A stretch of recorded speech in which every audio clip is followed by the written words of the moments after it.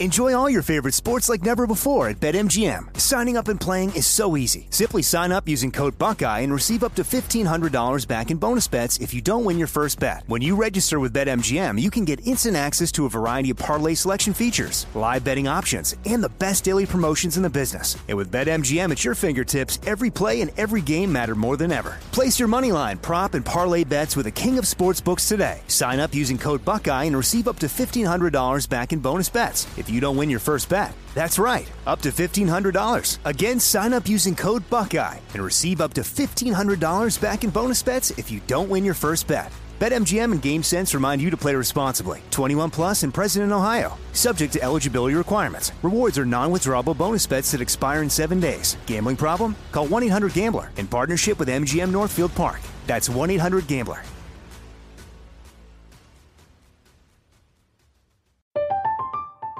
I'm Katya Adler, host of The Global Story. Over the last 25 years, I've covered conflicts in the Middle East, political and economic crises in Europe, drug cartels in Mexico.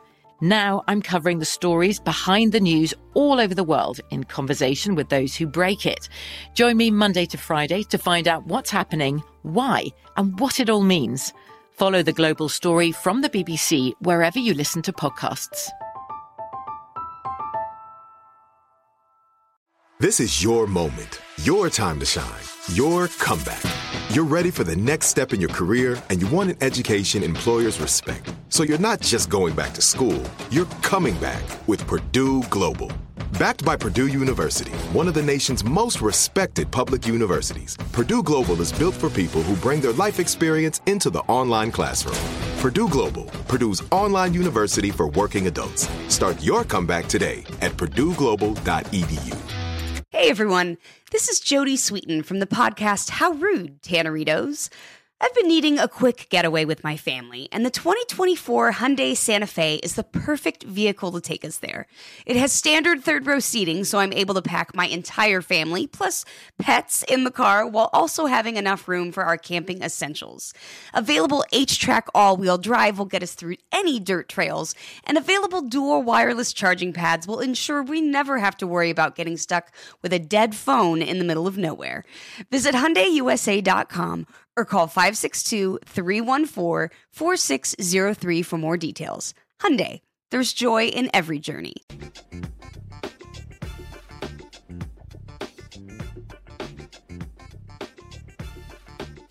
Wednesday, August 11th, 2021, coming up on Roland Martin Unfiltered. Republicans, they blocked Democrat attempts to get some movement on voting rights legislation before the August recess. Now, Democrats will wait until September.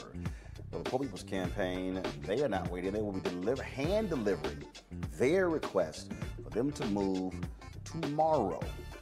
I'll tell you all about that. The family of civil rights icon, Congressman John Lewis, was in town today to express their displeasure about nothing being passed so far when it comes to voting rights. Several civil rights groups are urging President Biden to end the filibuster. They plan to deliver, again, that petition tomorrow. Census numbers will be released tomorrow, and we'll find the impact of redistricting due to the new numbers, but also, guess where the growth has been? People of color. But will we benefit from new seats? Community in Louisiana is outraged by a racist social media post by a teacher in a predominantly black neighborhood. They're demanding she be fired. 2 Georgia basketball coaches are being charged with murder after one of the athletes died after working out in 106-degree heat 2 years ago. Yeah, we also talked with the president of the National Medical Association about vaccine and mask mandates. For all of that and more, coming up next, Roland Martin Unfiltered. It's time to bring the funk. Let's go! He's got it. Whatever the miss, he's on it. Whatever it is, he's got the scoop, the fact, the find. And when it breaks, he's right on time and it's rolling. Best believe he's knowing. Putting it down from sports to news to politics. With entertainment just for kicks, he's rolling. It's on Go, y'all. It's Roland Martin, yeah.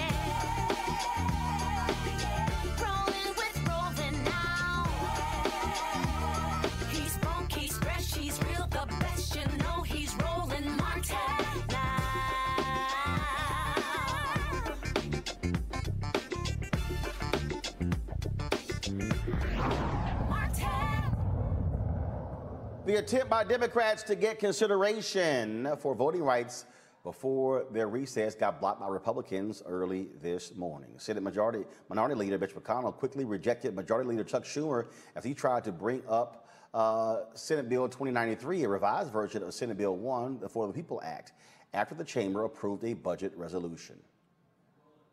And at this late hour, and before the conclusion of the session, this chamber is going to take one more step in the fight to protect voting rights in this country. In a moment, I will move to discharge the Rules Committee from further consideration of the For the People Act, a vehicle for the Senate to have a debate on voting rights. It is my intention that the First Amendment to the bill would be the text of a compromise bill that a group of senators are working on. Let me be very clear. This is a debate the Senate must have. In America today, we are witnessing the most sweeping and coordinated attacks on voting rights since the era of Jim Crow. Reactionary Republican legislatures are making it harder for poorer, younger, and non-white Americans to vote, while at the same time making it easier for partisan actors to steal an election. Well, here we go again, colleagues. We've seen this once before, and I think it's fitting that after passing this budget resolution full of reckless taxing and spending, we end the evening with an effort to federalize, take over all elections all across America by the federal government. Now, we're hearing there's going to be a substitute, but what's technically before us is as follows. After ramming through this reckless taxing and spending spree, here in the dead of night, they also want to start tearing up the ground rules of our democracy and writing new ones, of course, on a purely partisan basis. I suppose the timing actually makes sense, given the terrible votes that every Democratic senator has just cast here tonight. I can understand why their thoughts have turned so quickly to their next elections. And Senator Ted Cruz of Texas objected to the measure shortly after 4:30 a.m. The Senate voted 50-49 to approve a motion to discharge S1 out of the Senate Rules Committee, meaning it advanced out of committee into the Senate floor. Since there was no movement during this session, Schumer promises voting rights will be the first matter of legislative business they will take up when lawmakers return from recess on September 13th. Now, today, the family of civil rights icon John Lewis was in town. They are not happy the Senate did not pass any legislation. Lewis's two brothers and niece stood with Transformative Justice Coalition on the Supreme Court steps today, pleading with President Joe Biden to do whatever it takes to pass the For the People Act and the John Lewis Voting Rights Act.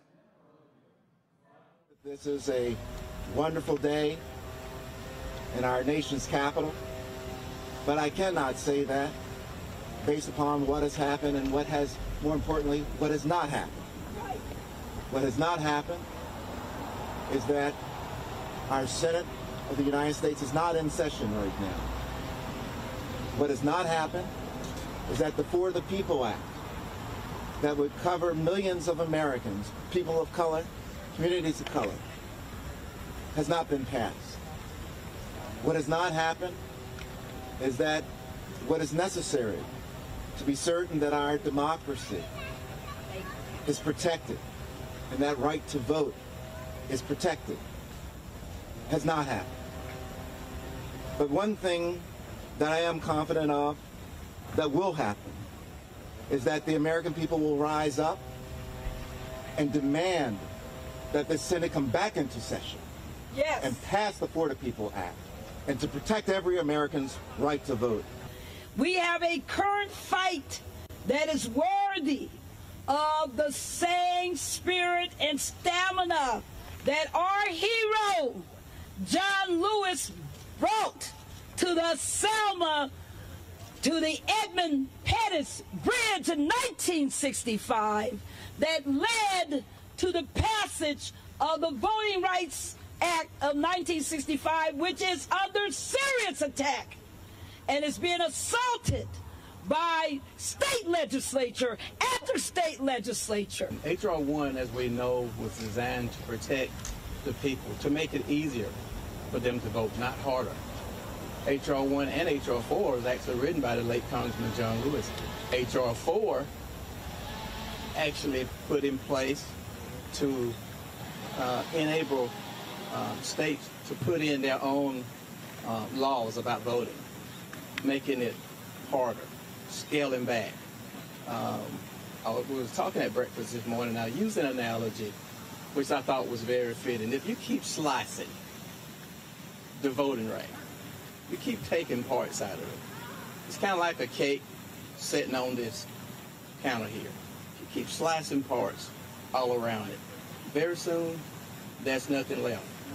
And the congressman worked more than 60 years of his life protecting the voting rights. Yes. And when you protecting the voting rights, Yes. you're not only protecting just voting rights, Yes. you're protecting a wide range of rights. Yes. I think about my parents when they used to talk about when they couldn't vote. My mind. And I was just a little boy, and a lot of this stuff I didn't understand.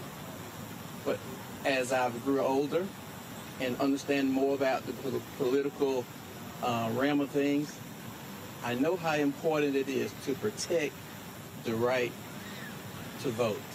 I can't walk in John boots, but I'll tell you what I'm going to do. I'm going to put mine on and start walking. Yeah. Amen. And John had did so much for this country, but his human race, black race, all races. It didn't make him no different. He tried to do his best to make it right for everybody.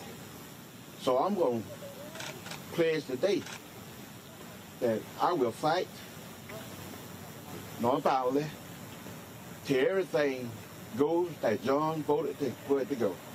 Yeah. And I recently heard a song that John Lewis still lives. Yes. He still lives. He still lives. And we keep that in our mind and run this race with patience. Yes.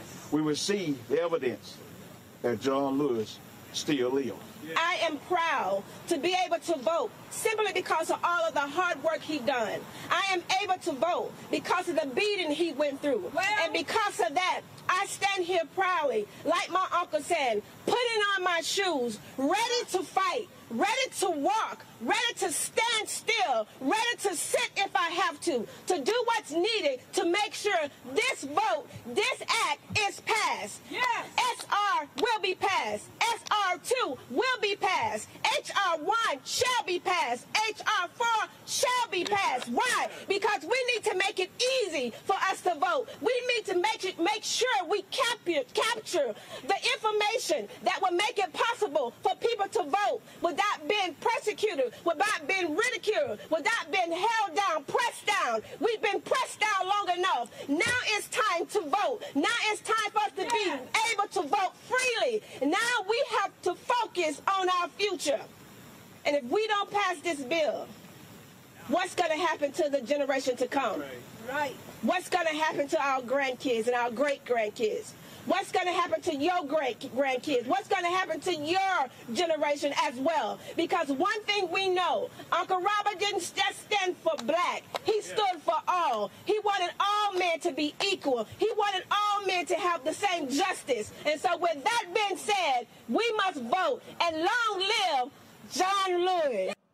Now, tomorrow, several voting rights advocacy groups from across the nation will join Congresswoman Eleanor Holmes Norton to deliver a petition to the White House, as well as Senators Schumer and McConnell. That petition will urge the president to publicly urge the Senate to end the filibuster, ensuring a crucial bill is passed. In fact, before we actually came on the show, I got a text message from Reverend Dr. William Barber, and this is what he sent me as well. He said, Poor People's Campaign, a national call for more revival, a national multiracial faith leaders and Texas legislators to hand deliver moral challenge to defend the infrastructure of our democracy to Senate and White House leadership.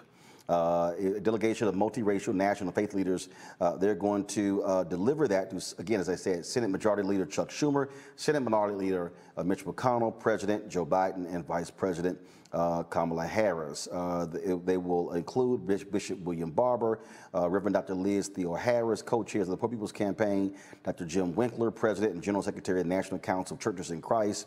So now they're going to start, they'll gather outside the Supreme Court at 10 a.m. For a news conference tomorrow, then walk over to the Senate offices together to deliver the urgent demands. The letter will demand in the filibuster, fully restore and expand protection of the 1965 Voting Rights Act, passage of all provisions of the bill John Lewis wrote, the For the People Act, an immediate increase in the federal minimum wage to $15 an hour. They will deliver these demands 6 days after the 56th anniversary of the 1965 Voting Rights Act. Joining us right now is Cliff Albright, co-founder of Black Voters Matter, and will be one of the folks who's going to be with Congresswoman Holmes Norton tomorrow. Cliff, we've talked about this beforehand, the constant pressure that is needed. We saw the action that took place today. Congress did not move. The Senate Republicans blocked them again. But the reality is, if you had some guts shown by Kristen Sinema of Arizona and Joe Manchin of West Virginia, they could actually end the filibuster and get these bills moving. Yeah, thanks for having me, Roland. I mean, you're exactly right. We need those senators, and not just those senators, because it's those two, and they might be the worst and most stubborn of the crew. But there's some other ones that have been a little problematic and on the fence in regards to the filibuster. You know, there's people like Senator Coons from Delaware and Carper and a couple of others. And so, you know, what we've been saying is that recess can wait, right? That the Senate should not have recessed until they dealt with voting rights. They suspended their recess, including over the weekend, so that they could deal with this infrastructure bill. If they could do that for infrastructure, then surely they can deal with one of the most fundamental rights that this country has, which is the right to vote, and passing this voting rights legislation. They failed to answer that call. Be that as it may, then we're adjusting the call from recess can wait to recess needs to be cut short. They can come back early from this recess. The House on their side is coming back August 23rd to deal with not just infrastructure and the budget reconciliation, but to also deal with voting rights, in particular H.R. 4, the John Lewis Voting Rights Advancement Act, because they've already passed the For the People. And so they're coming back towards the end of August. The Senate can cut their recess short and come back. And until they do, the other call that we're putting out, and I'll talk about this tomorrow, is that if they're going to be on recess, then we need to be hounding them, particularly, again, the most problematic ones in those states. We need to be at any event that they're doing in their districts and their states, then folks need to be there demanding voting rights and demanding that they cut recess short and come back and deal with those voting rights. It ought to get to a point where they want to end their recess because they're so doggone tired of seeing folks raising these issues with them while they're in their states on their recess. And so that's what we're going to be doing. We'll be talking about that tomorrow. But more importantly, tomorrow is at the White House, because we're making the call and delivering these petitions to the White House saying we need President Biden to pick a side. We need him to lean in. We need him to call for them to come back from the recess and to deal with voting rights. He has got to be unequivocal at demanding and using everything he has at his disposal to get this voting rights legislation passed. And so what we've heard for a very long time is that the priority of the White House was the infrastructure bill. Okay, It's now passed the Senate. It goes over to the House. No more excuses from the White House. No more excuses from President Biden.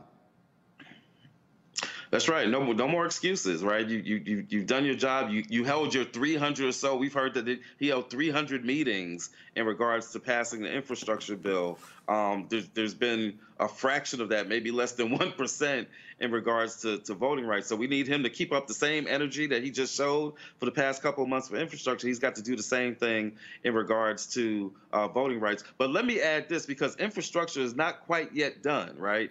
The House still needs to act on it. And so part of what we're also going to be saying, even though we appreciate our friends over in the House, they were the first to pass H.R. 1. They've been the ones, 4 members, as you know, 4 members of the Congressional Black Caucus arrested over the past month, demonstrating for the For the People Act. So we know that they've done a lot, but we might need them to do a little bit more, because we have got to start connecting this issue of infrastructure to voting rights. The same way Congress, including Nancy Pelosi, is saying that they're not going to pass that infrastructure bill until the Senate takes action on reconciliation, the same way that she and the House are connecting those issues, we need them to connect it to voting rights. In other words, President Biden until we get some action, and Chuck Schumer, until we get some action on the For the People Act, this cherished infrastructure bill that y'all just passed, it may not get acted on in the House. That's a call that we need to start putting out to those who are on our side and friendly on the House side. And that's the type of leverage that is needed. Yeah, I mean this is a lesson in power. I mean, at the end of the day, you know, it's a moral lesson. You know, it's an issue about voting rights and civil rights and all that. But you know, if we're not clear, this is about power. Mitch McConnell is unapologetic and unashamed about the ways that he uses his power for the wrong. He uses his power against those who are marginalized, against Black and brown voters and young voters and veterans and disabled folks. They are not ashamed about the way that they use their power for the good. We've got to be not ashamed about the way that we use our power and the way that we ask our friends, again, those that are supposedly on our side. We need them to use the power that we have given them. This is about power, and we're going to be making the demand that we connect these issues. So again, you've demonstrated, President Biden, Chuck Schumer, you've demonstrated that you care passionately about infrastructure, probably more passionately than you care about voting rights. Well, guess what? Right now, we're more passionate about our voting rights than we are about that infrastructure. And if we need to connect those two and use that leverage and use that power in order to get our priorities done, and not just, it's the House's priority. They named it H.R. 1. Because it was their first priority. So if it's their first priority, they've got to send a clear message to the Senate that they're not going to move on the House side until the Senate moves on their side in regards to voting rights. The thing that I find to be real interesting when we talk about this issue, you have Senator Joe Manchin who is pushing hard for this national voter ID. And I'm just trying to understand who the hell is asking for that? Well, you know, we know who's asking for it. It's the Republicans that are driving that narrative. It's the big lie that's driving that narrative. And Joe Manchin, out of his odd desire to be so-called bipartisan, with folks that have already demonstrated that they don't mind overturning elections, right?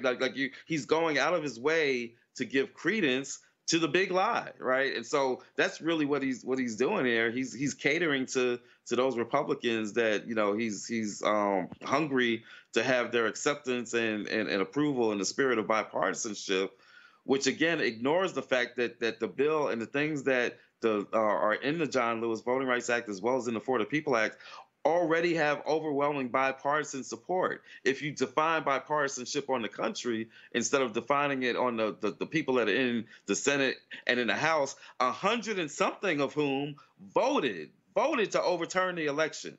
You can't get bipartisanship with people that have that track record. So that's what he's talking about, and that's who he's catering to when he throws out some of these proposals in regards to voter ID, as well as when he ignores some aspects that are in the For the People Act, like the issue of reenfranchisement and restoration of the vote to people who have had previous felony convictions. His compromise proposal ignored that completely. That's unacceptable. But again, that's what happens when you have a senator who's going out of his way to appeal to those who have already proven that they have no interest in expanding access to the vote. And this is literally what he said on the Senate floor, and I'm still trying to find out where these 10 folk he keep talking about.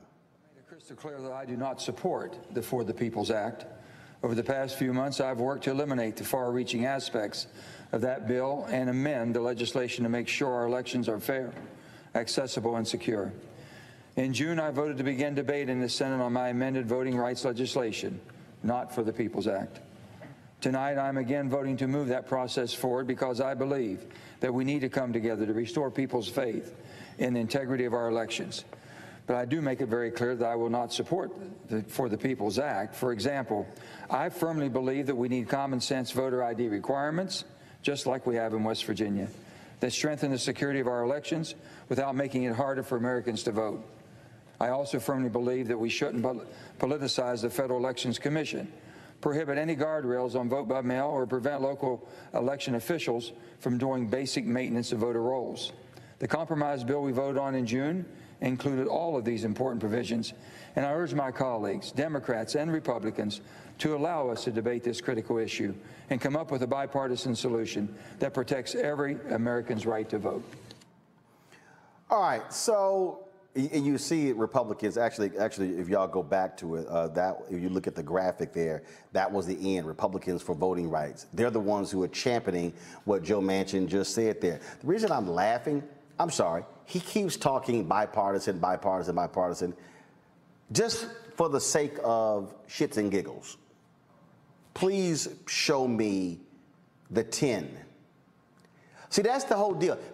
All these media people, all these mainstream media people who keep talking to Joe Manchin because he won't come over here, they refuse to ask him, Joe, show me your 10. He can't because they don't exist. Right. And you hit it on the head. I scream at the TV every time I see one of these interviews that some of these reporters do with them, and he'll say, I think we got them. The votes are out there. The 10 are out there, and I'm waiting for them to ask the next follow-up question, which is exactly what you're asking. Who are the 10? In fact, don't even tell me who are the 10 that are guaranteed to do it. Who are the 10 that are even in discussions about this? He can't name 10. He can't name 5. He can barely name 2. But he gets away with it, and you're exactly right. I'm glad you showed that graphic because showing that it was the Republicans for voting rights or whatever it was called, because what he is doing, he is giving Republican talking points. He is using the big lie as a talking point. Every time he talks about, we need photo ID in order to have the integrity or security of our elections, like West Virginia, there's other states that don't have any form of photo ID, and their elections are just as secure, if not more so, and have greater participation in West Virginia. So he's using the big lie. He's using Republican talking points to rationalize things like photo ID, and even you heard him talking about the maintenance of the voter rolls, which we know has been used to purge voter rolls and to disproportionately impact Black, brown, young voters, college students, et cetera, et cetera. And so he is using Republican talking points. And again, we are going to have to, because at the end of the day, we know, when he shows you who he is, then believe him, right? But we know what we've got to do. We've got to show up. We've got to support people in West Virginia because they exist that are trying to hold him accountable. We've got to support that process. We've got to support direct action. We've got to support and encourage civil disobedience, and not just in West Virginia and not just in Arizona, but in Delaware, in New York, where Chuck Schumer is, as well as in at least 3 or 4 other states where there are Democratic senators that have been on the fence about the filibuster. We have got to be ungovernable, and we have got to let them see us everywhere they go, in the spirit of love and accountability, right? But we have got to have civil disobedience in order to let them know that we are serious when we're talking about voting rights. Because at the end of the day, our voting rights are connected to all these other issues that we're dealing with, including COVID, which is ravaging parts of this country. Cliff Albright, co-founder of Black Voters Matter. We really appreciate it, man. Thank you so very much. Thanks, Roland. Bringing my panel now, I'm Robert Patillo, Executive Director, Rainbow Push, Coalition Peachtree Street Project, Monique Presley, Legal Analyst, Crisis Manager, Georgia Fort, Independent Journalist. Glad to have all 3 of you here. Robert, I'll start with you. I really do get a kick out of every time I hear Joe Manchin talk. And all these folk keep saying, bipartisan, bipartisan, bipartisan, bipartisan. And I just sit there and go, y'all, he lying. In fact, I was looking at it was a tweet that Amanda Carpenter, she is a Republican, she's a commentator on CNN, and so she actually had said, that's right. She's like, the 4 people act as dead. Joe Manchin can get, can get this thing over. He can't. He can't. He cannot bring 10 Republicans because they don't exist. Well, look, Roland, it's interesting because that wasn't a bipartisan discussion Joe Manchin was having. That was a Dixiecrat discussion that Joe Manchin was having when it comes to the right to vote. Understand what he was talking about, nationalizing photo ID. For what reason? The only point of that is to make it more difficult for elderly people to vote, to make it more difficult for poor people to vote, for the homeless to vote. Your right to vote is not supposed to be incumbent upon your housing status, which is what that would do. Maintenance of the voter rolls, what is so subterfuge for is the idea of these voter purges, where you take tens of thousands of people off the voter rolls and then force them to proactively go back and put themselves back on the voter rolls. So he is talking about one step further than simply not supporting these For the People Act. He said he's introducing his own legislation that not For the People Act. He's making it very explicitly clear where he stands on these issues. So I think we have to get some folks together in West Virginia to find a primary challenge for him. I think the president has to exercise the maximum pressure, because even if we did break the filibuster right now, without Joe Manchin and Christian Sinema on board and whichever other Democratic senators, we still wouldn't go anywhere, because we still wouldn't even have 50 votes if you don't have those folks on board. So I think it's going to have to be an all hands on deck situation to ensure that they understand that without the black vote, without the brown vote, they will not be in office, they will not be in a majority, and they have people ready, willing, and able to primary them. You know, and this is just rare, Monique. It has to be just relentless pressure in your face with these two. And then I hear people say, well, none of that's going to work. Okay, fine. Show me what will. Right. No, and I'm not saying that I know what will, but I am with those people who am not certain at all that the relentless pressure will get us where we need. I mean, even Cliff and I love everything that they do, but he's looking at the numbers and counting them and saying that it's not just these two senators that are problematic. So elections matter, people. And even with a razor-thin majority, it is not enough for the type of assault on our democracy, the type of racism and entrenched racism that the enemy is attempting to advance forward in our nation. So we voted once, yes. I'm not amongst those who say, why would the black people vote again? You better vote again and again and again until there are more of us in power such that it removes all doubt. And that's just absolutely what is necessary here, because everything else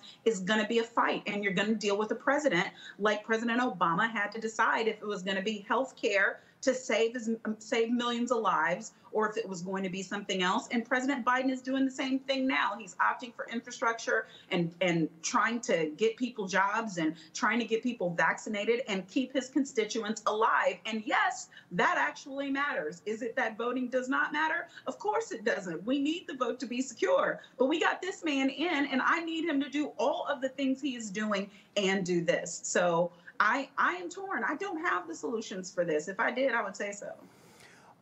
Look, everybody has a role to play, Georgia. I believe when you are a civil rights group, voting rights group, Poor People Campaign, doesn't matter. Your job is to exert that external pressure. You've got people on the inside, like Georgia Senator Raphael Warnock and others who are doing their part. At the end of the day, you got to wear these folks down. And I don't think being quiet. I think you got to put more troops on the line to go after them. And it has to be constant. It just simply has to be relentless. And that's the thing that I think so many people who really do not appreciate the Black Freedom Movement don't understand. That was a relentless effort. They were King and Abernathy and Haidt and Roy Wilkins and, of course, Whitney Young. And look, they were in a constant pursuit of where can we exert the next pressure point to get the attention of D.C. Georgia, you on mute? You on mute? Different ways. There we go. Now we hear you. I was going to say, Roland, I couldn't agree with you more. And I'm glad that you brought up the historical component, because as a journalist, really trying to center our narrative in the facts of where our nation has come from in terms of voting rights. And historically speaking, when you look at the literacy test and the way that that was an obstacle to prevent Black people in this nation from being able to access their right to vote. And now that's just evolved. It's just morphed into what we're seeing play out present day. And I think having that comparison, being able to compare and contrast what happened previously in our nation to what's happening now, I think it helps American citizens, maybe who are not so much into the political scene, really see how history is repeating itself, and that this is not a matter of trying to protect voting security. This is a matter of Republicans trying to protect their power. And so they're using this as a strategy, this attack on voting rights, voting suppression that we're seeing play out right now is not about the security, right? It's about how can we maintain power? If we can't convince you to vote for us and keep us in office, how can we dismantle your right to vote? And so I do think it serves us well to examine exactly how we can apply pressure from different points. And so even if you're not in D.C., even if you're not represented by some of the politicians who are leading on this issue, you can absolutely organize and galvanize in your own communities to make sure that the voting rights of those in your community are protected. Every time I hear Joe Manchin talk about, it's all about the security like we have in West Virginia. Dude, there's no evidence of all of this rampant voter fraud. It is a Republican lie.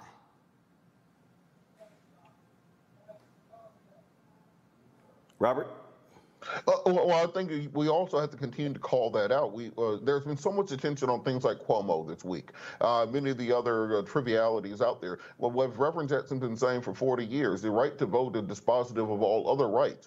There is no infrastructure bill if you do not have a protected right to vote. You don't get that majority that they have to pass things through reconciliation without a protected right to vote. And the fact that these states are doing this at the exact moment that suddenly many traditionally red states are starting to turn purple, if not blue, as Georgia did, I think it's the most obvious way of explaining that the only purpose of this was to make it more difficult for black and brown people to vote. I don't understand how you have a president who loses an election by 3 million votes, then they let 500,000 people die, and they lose an election by 8 million votes, and then suddenly you're saying, well, we have to make sure these elections are secure. You need to have a party that represents a majority of the American people if you want to win a majority of the votes, and stop just diddling down with the rules and work on that to recruiting more people to your side of the argument. So I think there's a lot of work that needs to be done, and we have to attack it from all fronts, because if we allow this to stand, then it will just simply be going back in this circle over and over again. We shouldn't have to win by a landslide every time just to eke out a victory. We should actually have fair rules where votes count the way they're supposed to. And we see exactly what is going on, Monique. We tie what's happening here with these voting bills that are being passed or trying to force through by Republicans. Then we also have to think about what's going on with the United States Census. These things are tied together. The reality is the census is going to have a direct impact on representation. Now, these things matter because tomorrow the Census Bureau officially begins this decade's round of redistricting. And on the clock, we'll start with about every state that's going to be drawing new congressional maps. Now, here's the piece. According to the 2020 census, as of April 2020, the population of the United States is 331,449,281. All right? Now, that means based on the population count, the congressional apportionment will shift 7 seats in 13 states. That means that the 6 states that will gain House seats, Texas 2, Florida 1, Colorado 1, Montana 1, North Carolina 1, Oregon 1. Okay? Now, we have Florida there twice. I don't know why we have Florida there twice. Y'all, so take your pick. Florida getting 2, they're getting 1. Which one is it? Thank you. All right, so deal there. Now, here's the piece. 7 states going to be losing seats. California will lose 1. Illinois, Michigan, New York, Ohio, Pennsylvania, West Virginia. Now, let's go back to the 7 states that are going to be gaining. Okay, let's go back to those. Now, let's go to the previous graphic, please. Previous graphic. Thank you. Now, if you look at that map, Texas, red state. Biden did not win Florida. Won Colorado. Montana, red state. North Carolina won by Republicans. Oregon won by Democrats. Now, but here's the difference, though. Even though Republicans won Florida, the question is, where will that particular seat be? Same with North Carolina. Let's go to the 7 states that lost. Now, California, Biden won. Illinois, Biden won. Michigan, Biden won. New York, Biden won. Ohio, Republicans won. Pennsylvania, Biden won. West Virginia, Republicans won. Same thing. This matters because it's where the loss is going to be. And so when so whoever's in control of the state legislature, that is going to then decide what goes on. The other thing is this here. We now know that of the shift in the population, Monique, the shift in the population has been the result of largely people of color. What have Republicans been doing? Creating seats to benefit white Republicans. And so in Texas, you're from Texas, Texas in the last census gained seats due to Black and Hispanic. Republicans said, we'll gladly take those and basically elevated white Republicans, and then that's what may very well happen again. Yeah, and it's hideous. And these are the types of facts, frankly, Roland, that I believe need to be dead front in front of our people's faces, because we perish for lack of knowledge. So we have people still, even as we watch people die unvaccinated and due to this pandemic, we have people still in the face of job loss and in Texas in the face of hideous mismanagement. I mean, just a complete F of a governor. And they're still saying it's all politics, and I don't like to talk politics, and politics doesn't matter, and they're all the same. No, they are not. That is not true. That is a lie that they are perpetuating so that we stay home, so that we do not vote, and so that we do not speak out. And so now we are literally watching as our number grows in terms of majority status, and we decrease in terms of leadership. And the only way that happens is through the corrupt grab for power. And it can only be stopped, as I said, if we are awake, if we are active, if we are standing up, if we are putting on pressure, and if we are doing everything we can to secure the vote. It really is laughable, Georgia, when you see what they're doing. And I keep saying this is all about maintaining white supremacy, maintaining white power, because they are fearing the demographic shift that's happening. Absolutely. Without a doubt, I think you hit the nail on the head. That's the essence of this fight. And so people at home sitting back watching this play out on CNN, on MSNBC, I think that they should be asking themselves before they get to the poll and find out they can't vote because their right to vote has been taken away from them.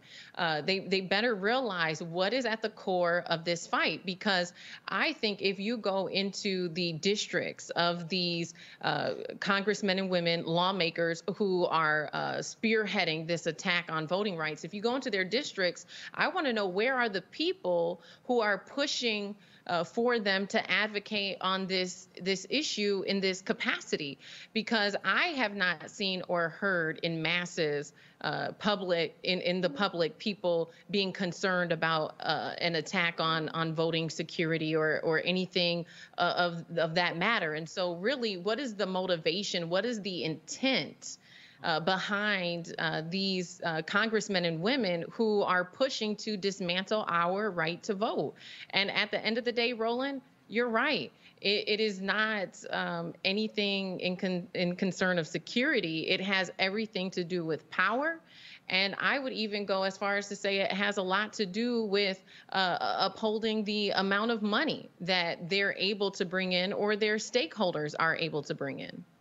Robert, the thing that, again, I think when you see what's going on here, you're seeing significant money from very rich Republican donors. There was a story I was reading in the New Yorker. They were talking about who is funding the big lie, and it showed the folks, many of these billionaires, folks who are backing them. And that's the thing. But this is so reminiscent to me of the Civil War and post-Civil War Reconstruction, where you had the Bourbon class, where you had the aristocracy, where you had these rich plantation owners who were funding many of these initiatives. And there was these broke-ass folks, these poor white folks who were out there fighting on the battlefield.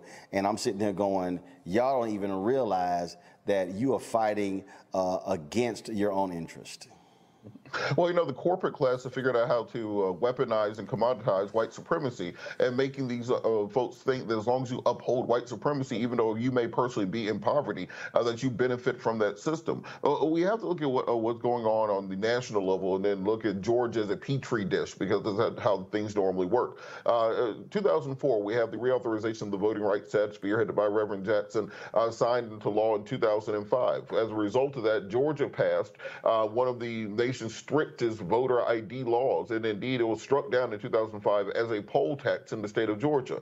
Why is this important? Well, 2006 they reformed it, they put it into place. At the time, you had two previous Democratic governors, Zell Miller and Roy Barnes. You had many African Americans and Democrats elected statewide. After that new voter ID law went into place in 2006, you did not have another Democrat or African American elected statewide for more than a decade thereafter. And because of that voter ID law, they were able to get control of redistricting in 2010 and 2011, and were able to put Democrats in a permanent minority through gerrymandering and packing districts. And despite the fact that Georgia is a state that's 35% African American, there's a constitutional majority for Republicans in the House, the Senate, and every single statewide elected office until Warnock and Nassau. So this is why when we say these fights for voting rights are so important, because they are not just one big swing. It's a systematic effort over the course of years, over the course of decades, to overhaul and take control of American elections against the will of the American people. They always talk about defending and upholding the Constitution.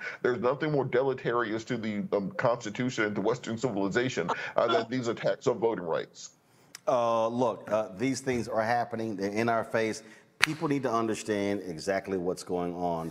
And so we're going to keep folks apprised of this. We're going to keep the pressure going. All right, folks, got to go to a break. We come back.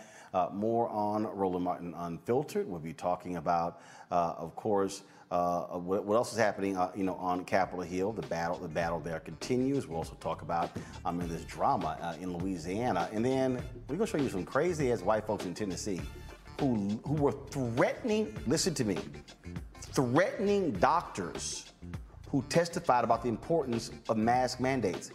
These people are nuts.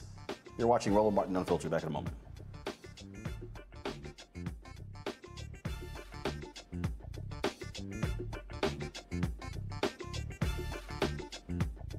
White supremacy ain't just about hurting black folk. Right. You got to deal with it. It's injustice. It's wrong. I do feel like in this generation, we've got to do more around being intentional in resolving conflict. You and I haven't always agreed. Yeah. But we agree on the big piece. Yeah. Our conflict is not about destruction. Conflict's going to happen.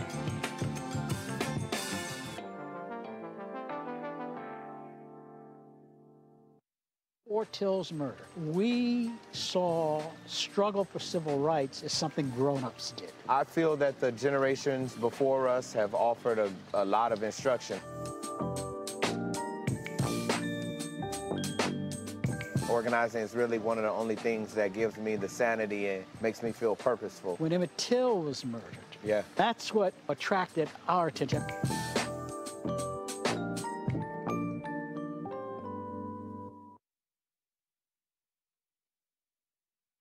Everybody, it's your man Fred Hammond. Hi, my name is Brescia Webb, and you're watching Roland Martin Unfiltered. Ow.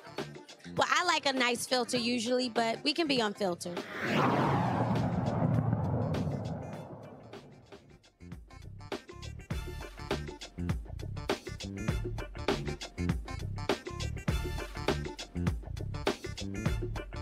Here in the nation's capital. Let's go to Louisiana, where the Louisiana community is demanding the firing of an elementary school teacher over a derogatory Facebook post. Julie Colley is a tutor and the in-school suspension facilitator at a predominantly black elementary school in Lafayette, Louisiana. Well, Colley used a racial slur in her comment on a post promoting a back-to-school giveaway on the city's north side. In response to the event's scheduled time, Colley commented, "I'm not going at 6:30. Cameron Street, that's Niggerville after dark, LOL." Lafayette Parish School System released the following statement. They said LPSS is aware of the situation and is conducting a thorough investigation into the matter. Because this is a personnel issue, no further information will be shared. First, what they call a personal issue, but it should be that should be personnel, because it's not personal. Your public school system. Joining us is the chairperson of the Louisiana NAACP Political Action Committee, Norika Ross. Ms. Ross, how you doing? Hello, I'm blessed and highly favored. So I'm just trying to understand how long should this investigation be? Did she write the post? Did she call it Niggerville? This is not that hard. She needs to be removed expeditiously for several reasons. One being, this is a different era. So the era in which she was raised is completely different from the era of us millennials. And with that being said, social media plays a huge part in our lives. And with that being said, we don't know how many kids or how many students may have seen that slur, Niggerville. I mean, that's absurd. And so and the thing is, first of all, when did this happen? Well, actually, it transpired over the weekend. So it took place over the weekend. Today is Wednesday, and they're saying, "Oh, we need more time for a thorough investigation." Is the post still up? Did she delete it? Well, I heard rumors that she claimed her account was hacked. Or then I heard another rumor that one of her relatives utilized her device and made that comment. And that, honestly, that's something you would anticipate someone to say, either their account being hacked or a supposed relative, you know, that's a typical lie. Well, and again, that's always the, oh, I've been hacked. Oh, so that's the only comment they made. So if they hack you, they made no other post anywhere else, just this particular one here. Exactly. And out of all the people in the United States, they choose this individual, and they also choose that individual to make a racial slur on a post in regards to our community. Yeah. What have you been hearing from parents? Well, honestly, as a Black mom, as a mother with 2 African-American kids, honestly, I would not want to bring my kid to that school until that teacher was removed and they do a thorough investigation to see if there's any other like-minded individuals who have poisoned the minds of our most vulnerable, which is our youth and our African-American youth at that. Well, we certainly be watching and see what happens here. It's inexplicable that this just sort of happened, and then it was just sort of happenstance. And so, let us certainly know what happens in the future. Absolutely, and the superintendent, Ms. Irma Trosclair, needs to do her part. Okay, all right. We appreciate it. Thanks a lot. Have a blessed one. All right, let's go to Georgia, where 2 basketball coaches are facing murder charges. On August 13, 2019. Imani Bell collapsed during outdoor basketball drills. The heat index that day, folks, was 106 degrees.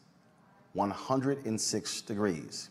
Now, what was interesting in reading this particular story is that they were outdoors for basketball drills, but basketball is played inside.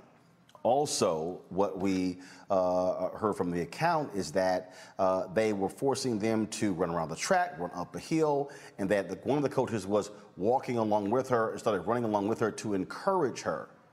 Now, there are actual rules in Georgia that prohibit external or outside activities when the heat index is 95 degrees or higher. Why were they outside when it was 106 degrees? In a moment, we're going to be joined by the family attorney. I want to go to Robert. Robert, you're there in Georgia. This is one of those things here where it is beyond sad that a family loses a child who is trying to play basketball over working out, over conditioning drills. Again, as I said, the rules are clear in Georgia. If the heat index is 95, above 95, you don't go outside. It was 106 that day in Georgia. You're absolutely correct. And I think this is why we have to have these safeguards in place and why we have to ensure that these people are punished, these people are prosecuted for what they did to this young child. Because quite frankly, there is this sometimes old school mentality that you're supposed to get out there and sweat and struggle and suffer to build character and treat you how to overcome adversity. No, science is science. And a young person's body cannot handle a heat index of that nature. Also, each individual has their own capacity for cardiovascular exertion. So I think that it is a good sign. We're actually seeing educators and other individuals be prosecuted for these sorts of things, because we cannot afford to lose a single young person or a single person in general to these sorts of excesses and this mentality of the past. You know, it was Georgia. As I saw this story, I mean, I just couldn't help but shake my head.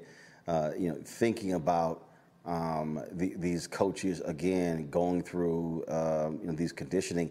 And I'm still perplexed going, why the hell are you outside? Basketball is played indoors. You can run laps inside. You can run wind sprints inside. Why in the heck are you outside?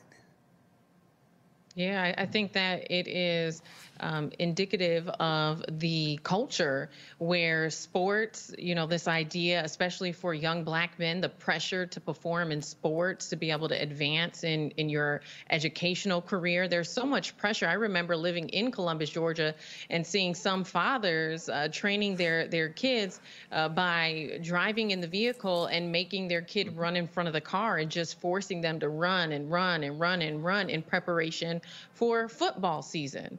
And now that is a sport that's played outdoors. But here in the event where you have a kid who's playing basketball, why would you subject them to that type of heat when you know that it's dangerous? And so I think that you have a situation here where the staff was pushing the students entirely too hard.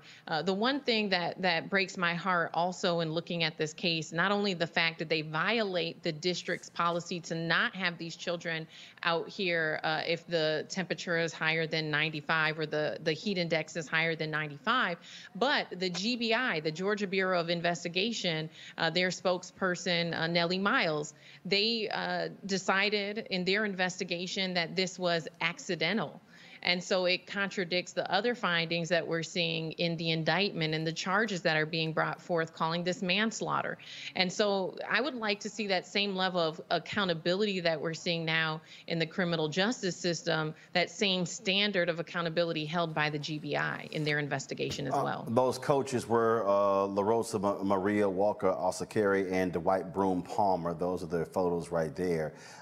Again, and I'm quite sure, and again, well, hopefully it will be, let me know when we have Justin Miller, who is the attorney for the Bell family. The thing here is you're coaching a high school girls basketball team. And again, pushing them to the brink is just nonsensical. But we see this crazy stuff. I mean, I think back to Monique, and again, the folklore when it comes to coaches.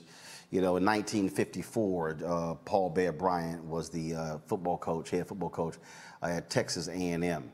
And they've talked about the Junction Boys. A movie was made out of it, and it was how he drove them in the heat, and guys were throwing up and deprived them of water, and they hated him for it. But you know, later on, how they just had so much respect for him, and again, it has turned into this mythic.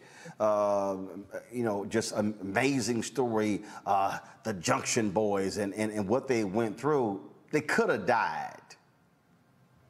They could have died playing a game, and it's a game. But when we create these legends out of these type of stories on how they just know you're weak if you drink water. No, you know, what's wrong with you? No, you must fight through this. That's the kind of crap a lot of coaches get off on. Right. Well, all of that is true. And of course, coming from Texas and being involved in sports and running laps in 90 degree and up weather regularly, and that that was something that was commonly done. There are reasons why we have these laws now, because young teens and soon-to-be adults were passing out, having heat strokes, dying. Same thing is true of concussion injuries and why we have those rules now. But I mean, Roland, look at other folklore. Look at pledging. It was thought for many decades, even maybe centuries, that if you didn't get beaten, if you weren't hit with a paddle, that you weren't legitimate in many fraternal organizations, white and black. And that was just beating. So, oh yeah, and that's dumb as hell. And there are still people who think that today, and they will make light of, "Oh, you skated through because you didn't get beat." Man, kiss my ass. Yes, and so I think that as a society, as a civilization, become more humane in the way that we treat ourselves, our students, our colleagues, our children, our spouses, the rules then, the laws then that are in place have to be such that they support their enforcement. I agree exactly with what Georgia said. We need to see it followed up such that there is no skating when these laws are broken, because people's lives are at stake. I still don't quite get these crazy folks when they talk about the beating. I've made it clear. Another dude my age beat my ass over some letters. Somebody getting their ass whooped. Justin Miller, he is the attorney for the Bell family. He joins us right now on the phone. Justin, glad to have you on Roland Martin Unfiltered. I guess one of the things, Justin, that is just even more sad is that Imani's father is a coach. And that particular day, they called off outdoor practices because of the heat. Yeah, it's pretty bad. Eric, that's his name. He's the head coach at Columbia High School in Atlanta. He sent Imani to another school thinking it was a better school, and this is how we ended up. So it's pretty sad for him. Very, very sad, actually. So you have the attorneys here. You have the attorneys who are arguing that,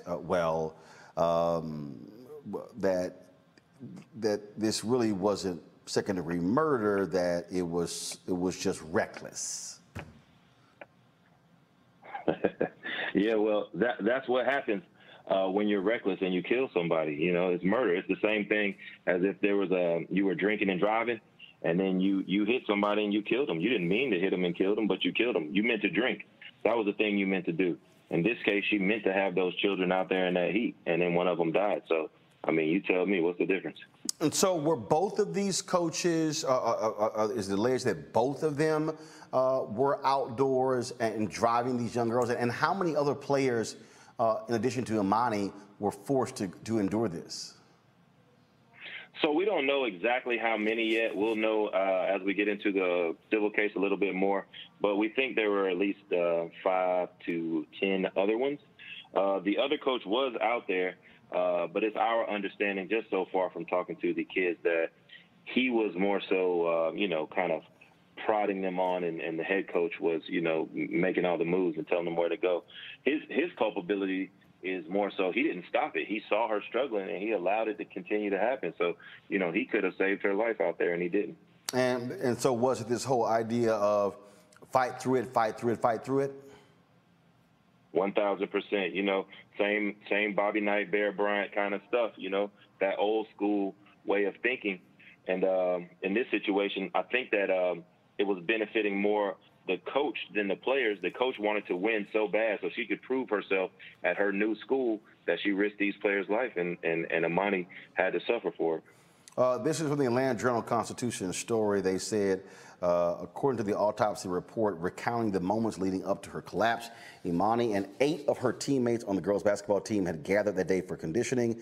They were told to run up a hill, perform jumping jacks, and then come back down the hill. But Imani struggled, and coaches, noticing she was lagging, encouraged her and provided water. The players ran a quarter-mile lap around the track and then were instructed to run a set of stairs. Imani tried to run with her teammates, but settled into a fast-paced walk with the coach walking at her side.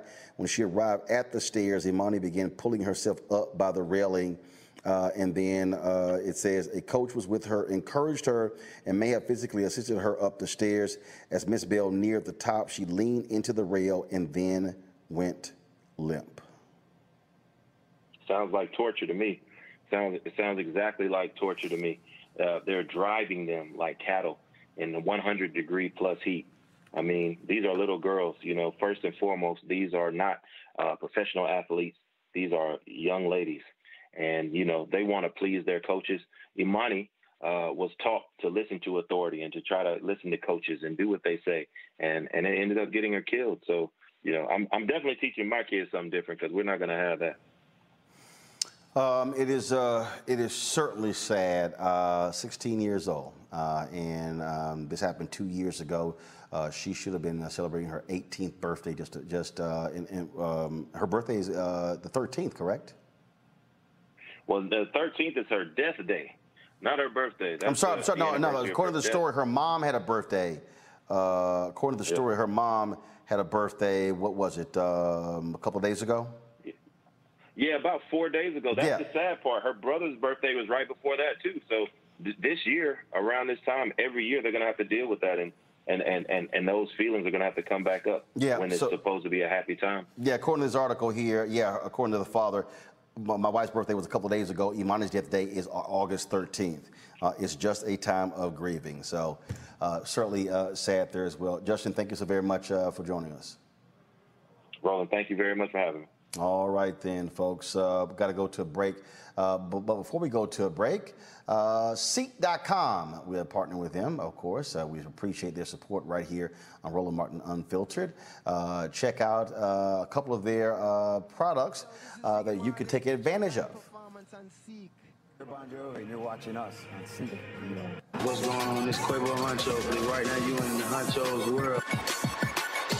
Please let the music play.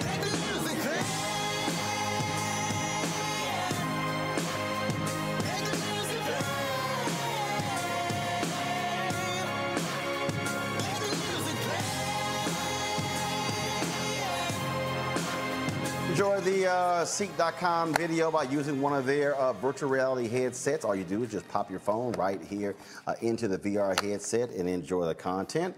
You can also take advantage of their 360-degree headphones. These headphones here come in a couple of colors, black and gold, but then also all gold. And so you can check these out. If you want to use our promo code to get a discount, it's RMVIP21, RMVIP21. Then, of course, a portion of the proceeds comes back to Roland Martin Unfiltered, which allows for us to fund the show. And so this is a black-owned company, and we certainly believe in supporting black-owned companies. Mary Spiel is the founder.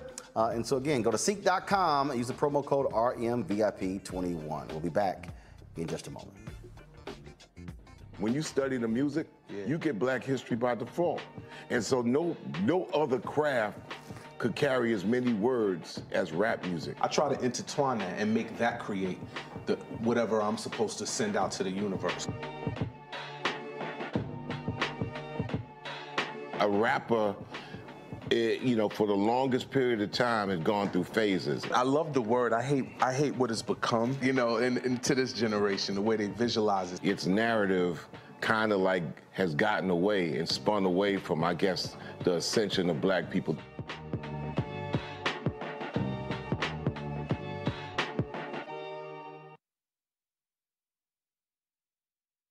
Black women have always been essential.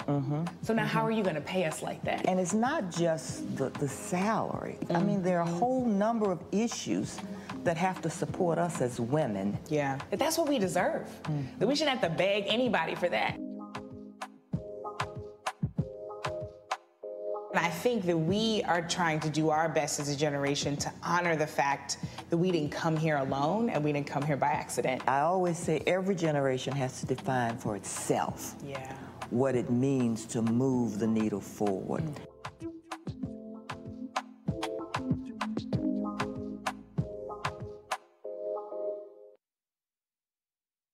Hey, I'm Cupid, the maker of the Cupid Shuffle and the Wham Dance. What's going on? This is Tobias Trevelyan.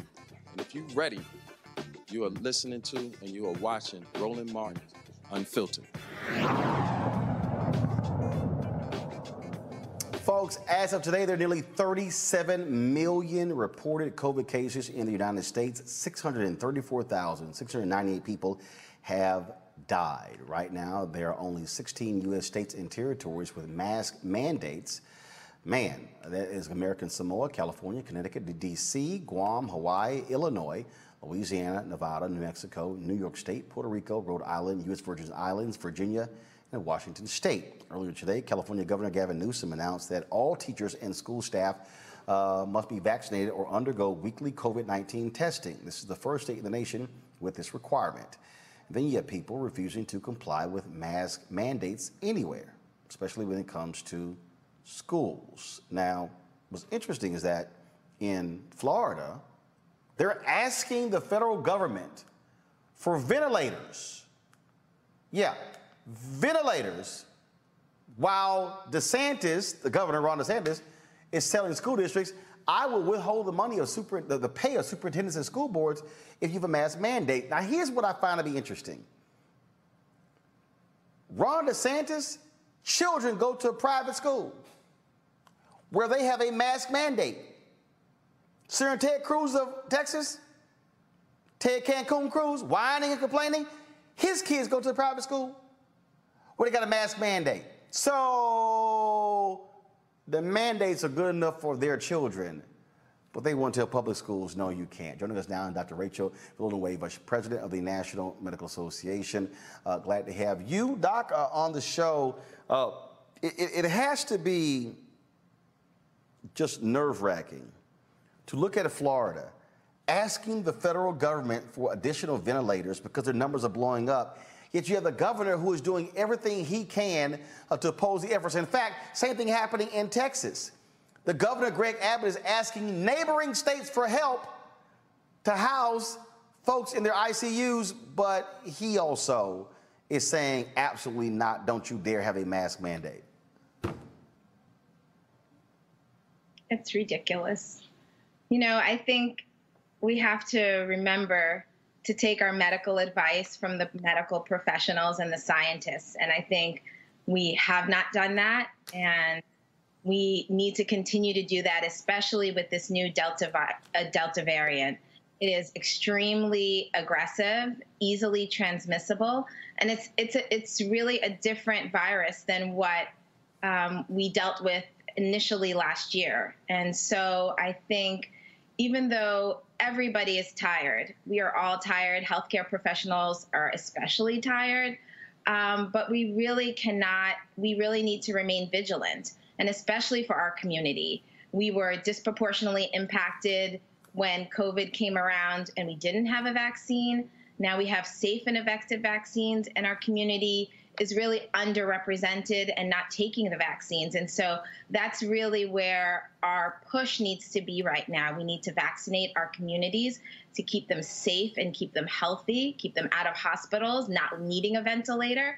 And we also need to do that to keep our most vulnerable population, our children, protected. All those children that actually can't take a vaccine, the under 12 at this point.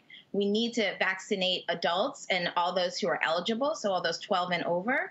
We need all of those individuals to be vaccinated to help protect. Really, it's just to protect society. It's a public health crisis, and I think we need to remember that. And again, you're seeing this battle. Today, YouTube suspended the account of Senator Rand Paul of Kentucky because he put out a video saying masks simply do not work. Well, we know that's not true. So, you know, this is the type of misinformation and disinformation that really is affecting really our community disproportionately. If you look at the numbers of people who are vaccinated, it's overwhelmingly 2/3 of those individuals are white. And our community, I think, is about 9% of individuals who are vaccinated. So I think it's really important that really vaccinations are our primary goal. That is number one. But those mitigation strategies, using a mask, especially when indoors, social distancing, those things are really still very, very important. All those public health measures are very important. We really can't listen to individuals who don't have the interests of our communities at heart. We really need to listen to our trusted messengers, our physicians of the National Medical Association. Those are the doctors that take care of you every single day, that take care of our Black and brown communities. Those are the people we need to listen to. We don't need to listen to anybody that doesn't have our interests at the forefront. For folks who don't know, National Medical Association is the largest organization of Black physicians. Right. And what do you say to the people who are so skeptical of the vaccine, who talk about the historical impact of the medical community on African Americans? I keep saying to folks, we've had numerous NMA doctors on this show. We've had NMA folks who have been saying we are going to ensure that these things are done right and proper so they do not affect African Americans in a negative way. And then you have folks go, well, you got, I literally have heard people say, you got some Black doctors who are part of this system, of the white man system as well. I'm like, well, damn, well, who the hell can you trust in? Well, I think, I currently see patients every day. I'm an OBGYN. So I actually deal with these questions every single day. I ask every patient that comes in, whether they're vaccinated or not. I take care of pregnant women as well. I think it's really important. People have concerns, and we need to not dismiss their concerns, really just to validate them, listen to those concerns, especially in our community. We see that when individuals in Black and brown communities are given credible, factual information by people that they trust, they're more likely to get the vaccine. So I think it's really important not to give up on people who have who are concerned. I think we really need to just continue to encourage and educate and advocate for them to get the vaccine.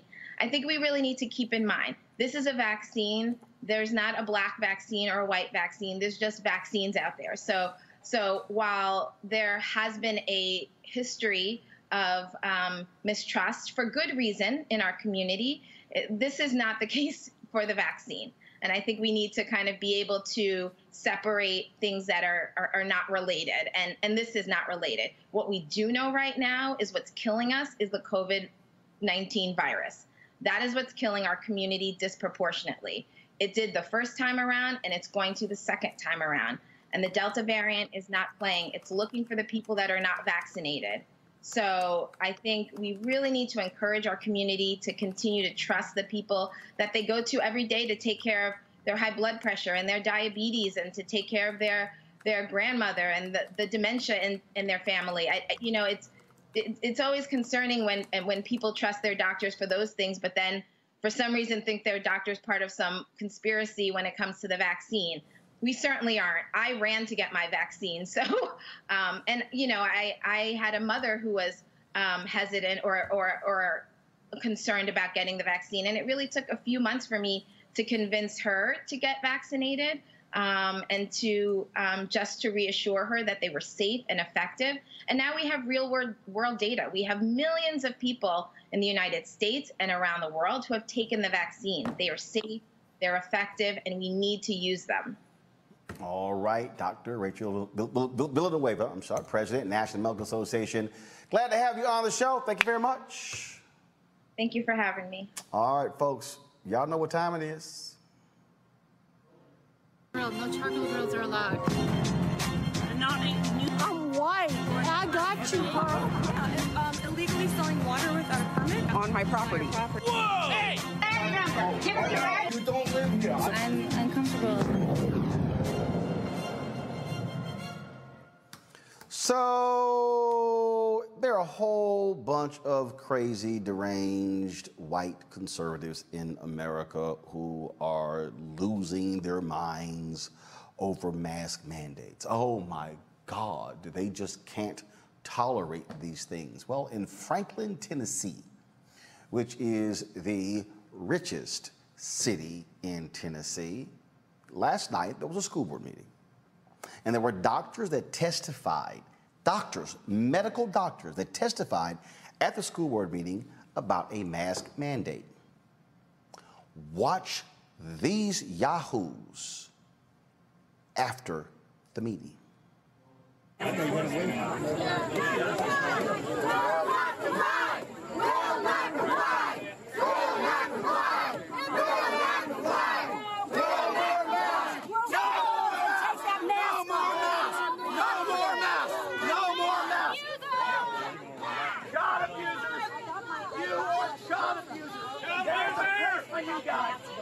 the woman, the credit of the person. Everybody's taking notes, buddy. Keep that little smug. Yeah.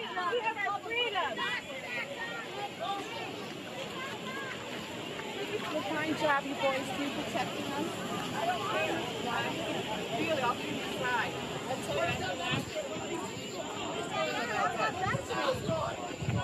Put it back on. Put your mask on. Poor kids stuck in that bacteria. How do you like that? We know who you are. We know who you are. Keep it calm. No more masks. Keep it calm. Keep it calm. No more masks. We're on these guys' side. They're on our side. No, they're not. They're not on our side. The police are on our side. The police are on our side. Let's calm down. Yes. Calm down. We know who you are. We know who you are. You can leave freely, but we will find you, and we know who you are. Be allowed in public again. You will never be allowed. You never let it be allowed in public again. Hey, sir. I know who you are. Let him out. Let's let him out. Let him out. Whoa,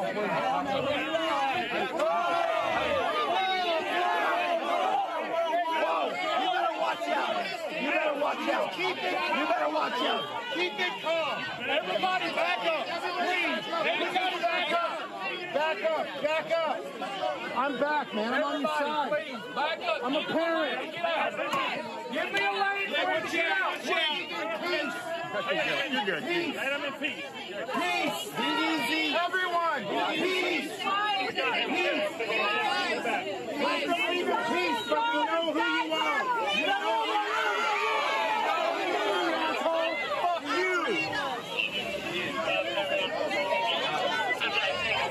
you. Folks, did you see that? That was a reporter for the Tennessean. Her name was Allison. She posted that video. We'll get a full name in a second. Natalie Allison. Do you hear them saying there, Georgia, we know who you are?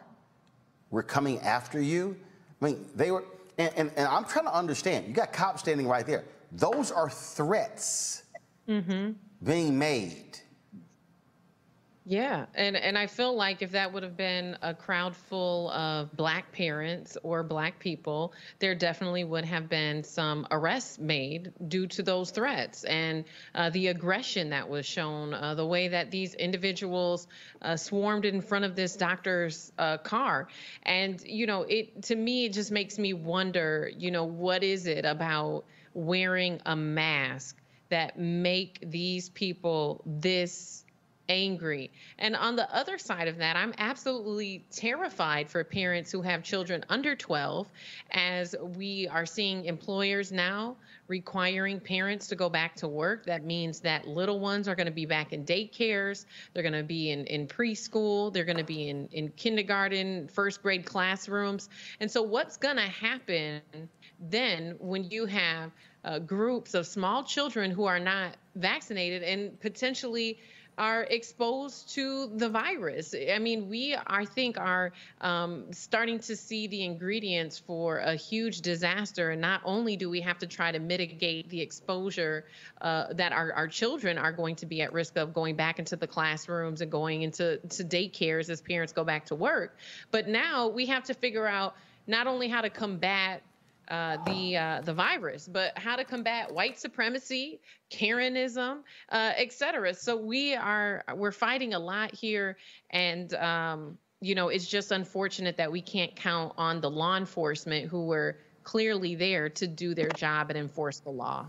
I mean, that is beyond sick, Monique, and apparently they were there at the behest of this idiot right here, Clay Travis of Fox News. He was one of the, matter of fact, I'm going to play this video. So this is this idiot, Clay Travis, again, Outkick, Fox News. a white male conservative. This is the guy who Jason Whitlock partnered with when he left Fox Sports. That gives you an indication how trash Jason Whitlock is. But this took place, and it was Travis who ginned this all up. I called him an asshole on Twitter. I have no problem saying it again, because this is what happens when you're trying to become the next Rush Limbaugh. Good evening. I'm Clay Travis. I have 2 kids in Williamson County Public Schools, 5th grader and a 1st grader, and you all should be ashamed of the choices that you are about to make. We teach our kids that facts matter. That's why they go to school. The facts are these: masks don't work. There isn't a single scientific data that has ever proven that masks work. Also, let's talk about risk analysis, which is the key. I feel bad for all these people walking around in masks, engaging in cosmetic theater, thinking that they are making a difference against COVID. They aren't. Here's the truth. Our kids, under 25-year-old, 1 in a million chance that they are going to die of COVID. They are more likely to be struck by lightning. They are more likely to be struck by lightning. They are more likely to die of the seasonal flu. Have any of you ever mandated masks for the seasonal flu? Well, shame on you, because every kid in Williamson County schools has been under more danger from the seasonal flu every year than they are for COVID. I would tell every parent here, don't let your kids wear masks.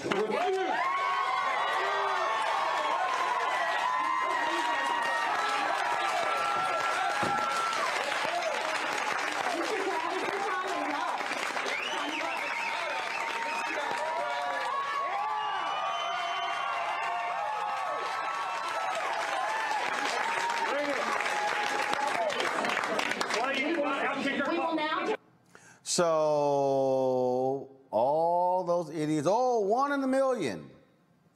I bet not one of them want their kid to be that 1 in a million, Monique.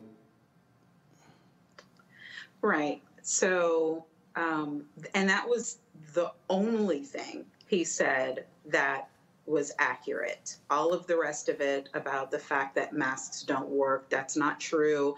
That you aren't safer wearing them than not, that's not true. That children, really, we're looking at the numbers of pediatric cases, pediatric hospital cases now spiking.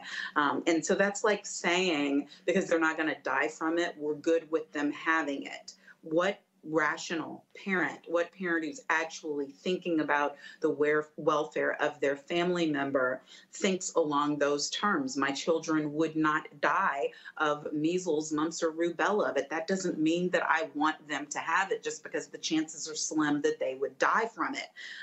It's all absurd. But what strikes me more so than that is the whims of the crowd, the way that our citizens can be manipulated, that our country really is just a few Jim Joneses away from being a dictatorship where everyone is following not their own interests, but the interests of another, and they are sacrificing their own well-being, their lives, their finances, their education, their stability, their health, all for the sake of a dear leader. And for anyone who thought that that could not happen in this country because of the way that we were founded, you need to wake up and pay attention and see that it is happening. Are they the minority? Yes. But the numbers are large enough that we all should be more than concerned. Well, here's the thing that's a trip, Robert. So this idiot, Clay Travis, posted this. These are the people who couldn't get into the meeting. Watch this.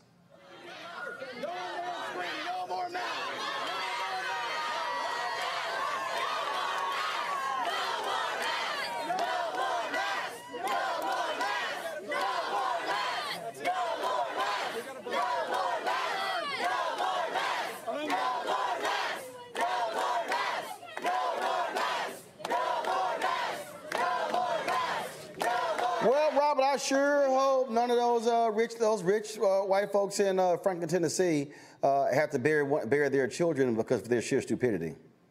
You see, Roland, this is a perfect Glock 43 situation. That's going to be your subcompact. That's going to be something smaller than, you know, a Glock 19 or a Glock 17 that you can fit in for concealed carry. So you can either have it in an abdomen holster, or you can even have it in a small handbag or purse for a situation like this. Now, can I implore people to do not get an extended clip or extended magazine for a subcompact pistol, because then with a 30-round magazine that's bigger than the pistol itself. Just train enough where you know how to do a proper switch of your magazine, so if you need to reload, you can do it in an expeditious period of time. But when people start I don't know what the hell you talking about, but go ahead. You're going to need to set I have no idea what the hell you talking about. Look, Roland, if your car gets surrounded by a bunch of crazy MAGAs saying that we know where you're at and what you're going to do and how they're going to get yourself a nice Glock 43 to keep yourself safe. But those folks are crazy. All we doing is hitting the gas pedal. Go ahead.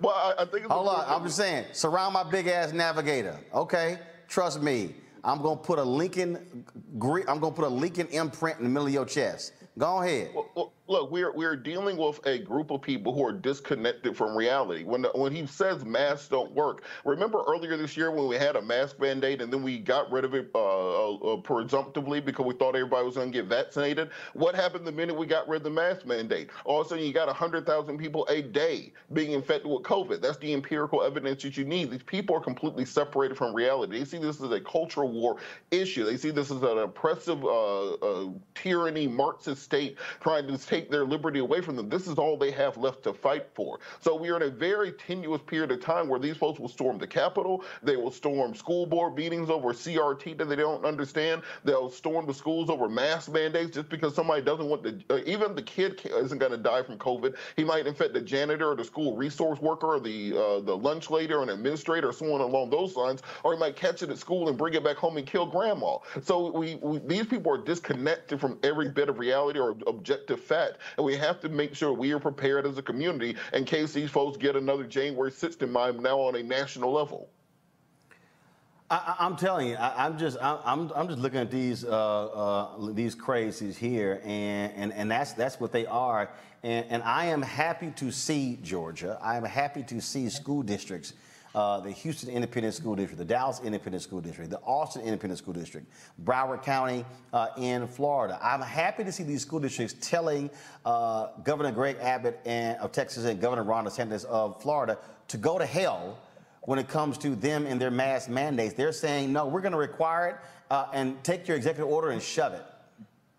Yeah, I think it's the smartest thing to do in order to keep our children safe. And we know, historically speaking, just because something is legal doesn't mean that it's right. And so even though we can't count on some of our governors and mayors to do the right thing, parents need to lean into the fact that they have a choice. They have a choice to homeschool. They have a choice to request distance learning, but also a choice to speak out. And so I am glad to hear some people speaking up against this crazy rhetoric that it looks like so many people are getting behind. And what it tells me is that white privilege is important to so many white Americans, and this to me is white privilege, not at its finest, but definitely on full display. I'm telling you, Monique, these folk here, and so now they've shifted from critical race theory now to no mask, fight it. I mean, you got folks like Texas Congressman Dan Crenshaw and Senator Rand Paul telling these people resist, fight. I'm like, these people, I mean, I'm telling you, just absolutely out of their minds, absolutely out of their minds. Right, and they were always there. It's just that they were drowned out by the noise of rational thinking people. Trump brought the fringe to the main stage.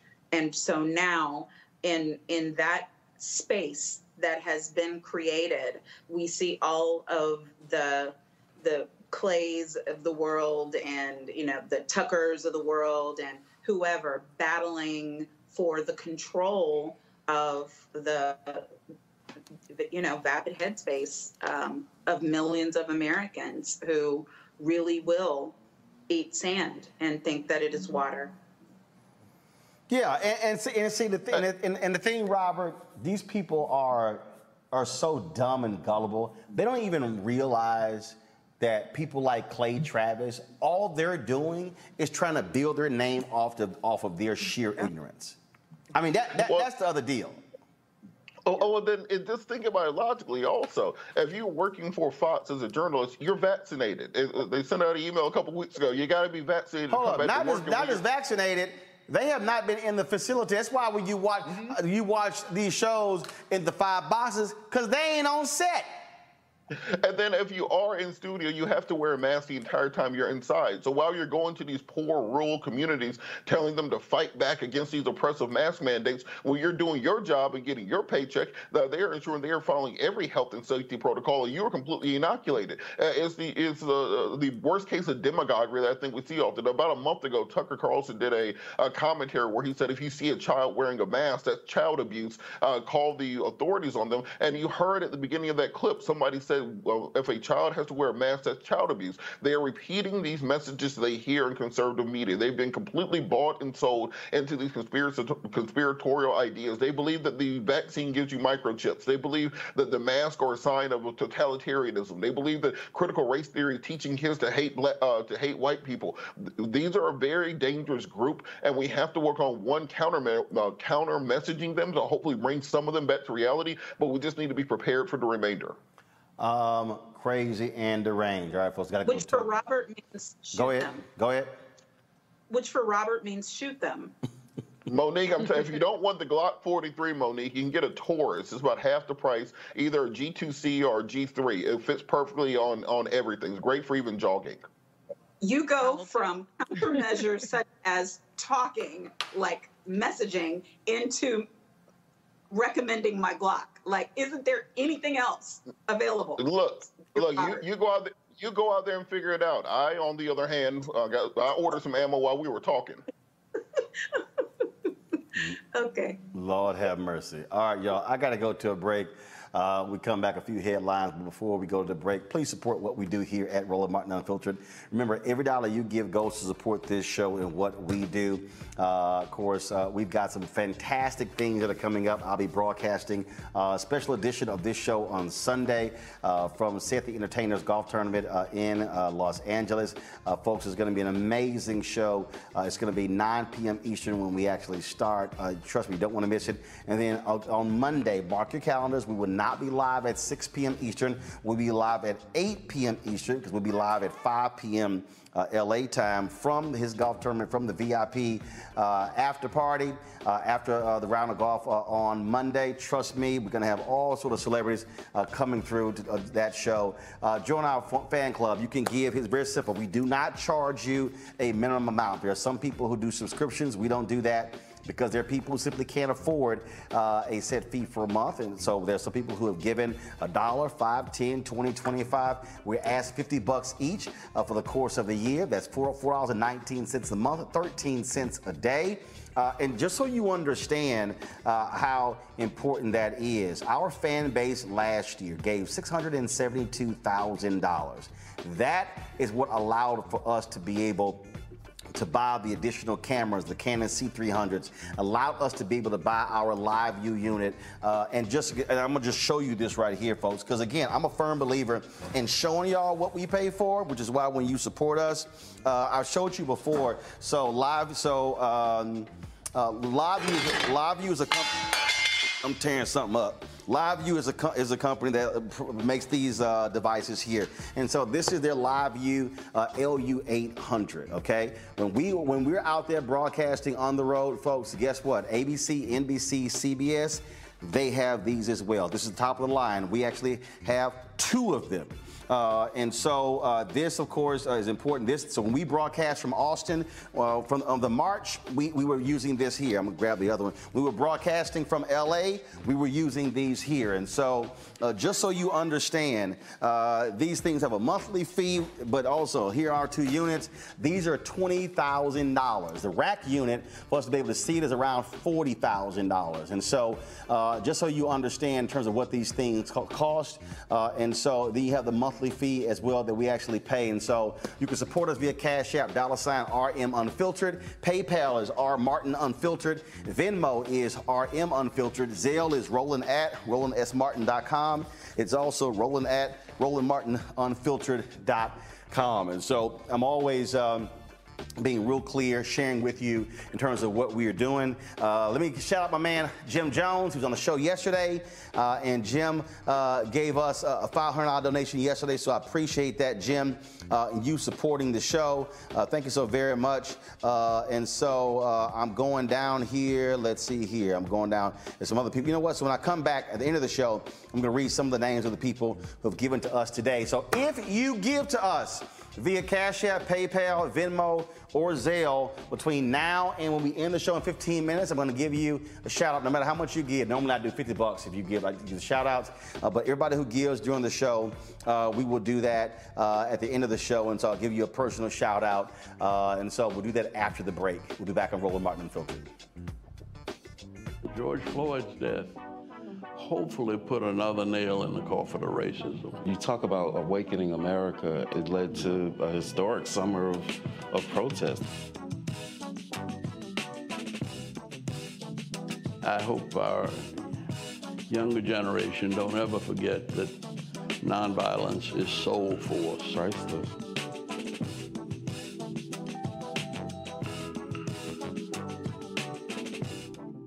I believe that people our age have lost the ability to focus the discipline on the art of organizing. The challenges, there's so many of them and they're complex, and we need to be moving to address them. But I'm able to say, watch out, Tiffany. I know this road. That is so freaking dope.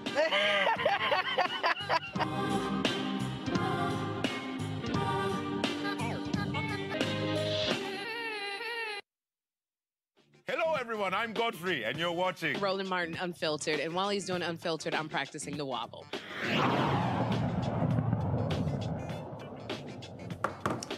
An Iowa man, folks, will spend the next 10 years in prison for shooting into a car filled with black girls after attending a Donald Trump rally. In December, Michael McKinney got into an altercation with the teens and surrounded the teenager's car with other Trump supporters. The car backed up, hitting a pickup truck. McKinney fired into a teenager's car, injuring one of the girls. In June, McKinney pleaded guilty to intimidation with a dangerous weapon and willful injury. In court on Monday, he apologized to the girl he shot, saying he used poor judgment that day. Really, Robert?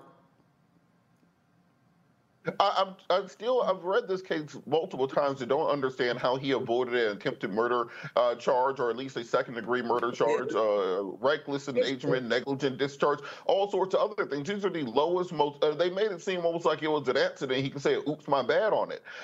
We got to understand that these crazy and deranged people are out here. They are whipped up on a media sphere that tells them that they are the victims and they are fighting back to save their civilization right now. And so we also need to look at these prosecutors and find out what kind of deals they're cutting with people, because he needs to be doing some very serious jail time. I know brothers who were doing 5 and 10 years over weed, and he's shooting into cars, and they're talking about negligent discharge of a weapon. I think the charges are ridiculous. Monique, this is, I mean, again, this is the sort, these people, and I love these people who say, oh no, the more places we have guns, the safer we are. Not from these idiots. Listen, Robert knows exactly why he didn't have any of those other charges. And it's not just his white status. It is the fact that it was young black girls who were in that vehicle. I don't have to start quoting Malcolm X for everybody to understand that it is still true that we are the most unprotected in the United States and in the world. So the value of our lives is down, and the cost of his crime is down as well. So if it had been some white boys and he had shot into that vehicle, he would be looking at hard time, and the charges would have been completely different. This is age old. Them being Trump stupid, that's new, because Trump didn't come on the scene like that. But white men not being held to account for their crimes against black women, that's as old as this country. Georgia. I mean, I couldn't any better than Monique. You know, I interviewed Ben Crump a few times, and one of the things that he always talks about is the two justice systems, one for white America and one for black America. And you see that playing out here in this situation. The criminal justice system was not designed for us. It's not designed to work for us. And so that's why someone like him can get just a little slap on the wrist for something that should have been attempted murder. Speaking of murder in California, the man accused of beating a prominent Bank of America executive is facing murder charges. Police say Anthony Dwayne Turner entered Michelle Avan's home and killed her on August 3rd. She was found by her son the following day. Avan was a senior vice president at Bank of America and helped other African Americans seeking financial industry careers. Hours after being found dead in her L.A. home by her son, the LAPD arrested Turner as a suspect connected to the slaying. Turner faces 2 felony counts for murder and first-degree residential burglary. The L.A. County District Attorney's Office says Turner and Avan not only worked together, but they had a personal relationship. Man, that's a really sad story. There were a lot of people who were commenting about her work. She was saluted by Essence Magazine, was also been with the LA Urban League. And so that's just a sad story there, which also speaks to, again, the issues that we continue to see in terms of how we also must have much stronger laws, Georgia, that deal with domestic violence. There are so many other stories we've seen. There are probably about 3 or 4 other stories that I've read in the past couple of weeks of black women who have been murdered by their partners as a result of domestic situations. You know, Roland, a few years ago, I did a big research project on femicide. And femicide isn't a term that we hear often anymore because it's been replaced with partner violence because of the growing population of people who identify with, you know, they and them.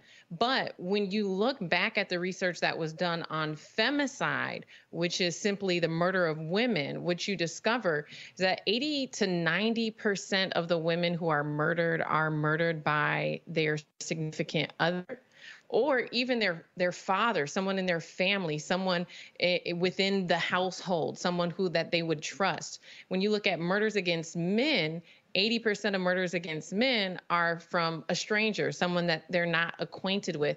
And so I think that as we examine the state of our culture here and we look at, you know, how we interact with one another romantically, that we address the violence that's happening in personal relationships. And it's going to require a full approach, not just women speaking up to protect other women, but also men taking a stance when they know that they have friends or relatives who are acting violently against those that they're intimate with.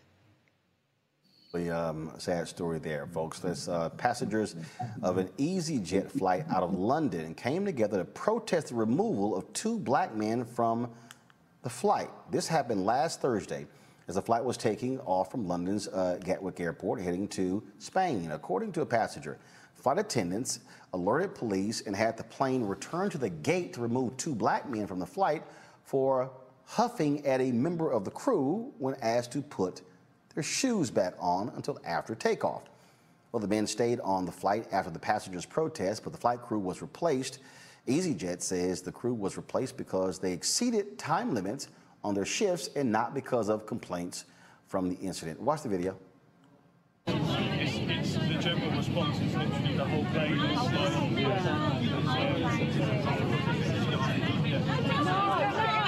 No, don't do that. Don't get off.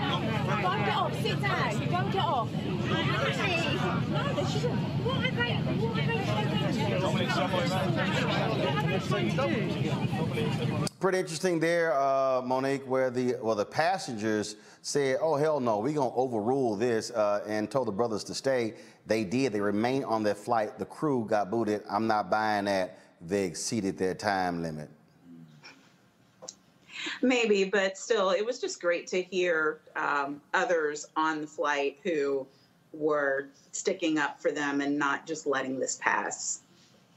we see sort of the craziness. These things happen, and all too often, I know in this country, Robert, a lot of folks they remain silent when these things happen, not wanting to get involved. Those passengers said, "Nah, we're going to get involved."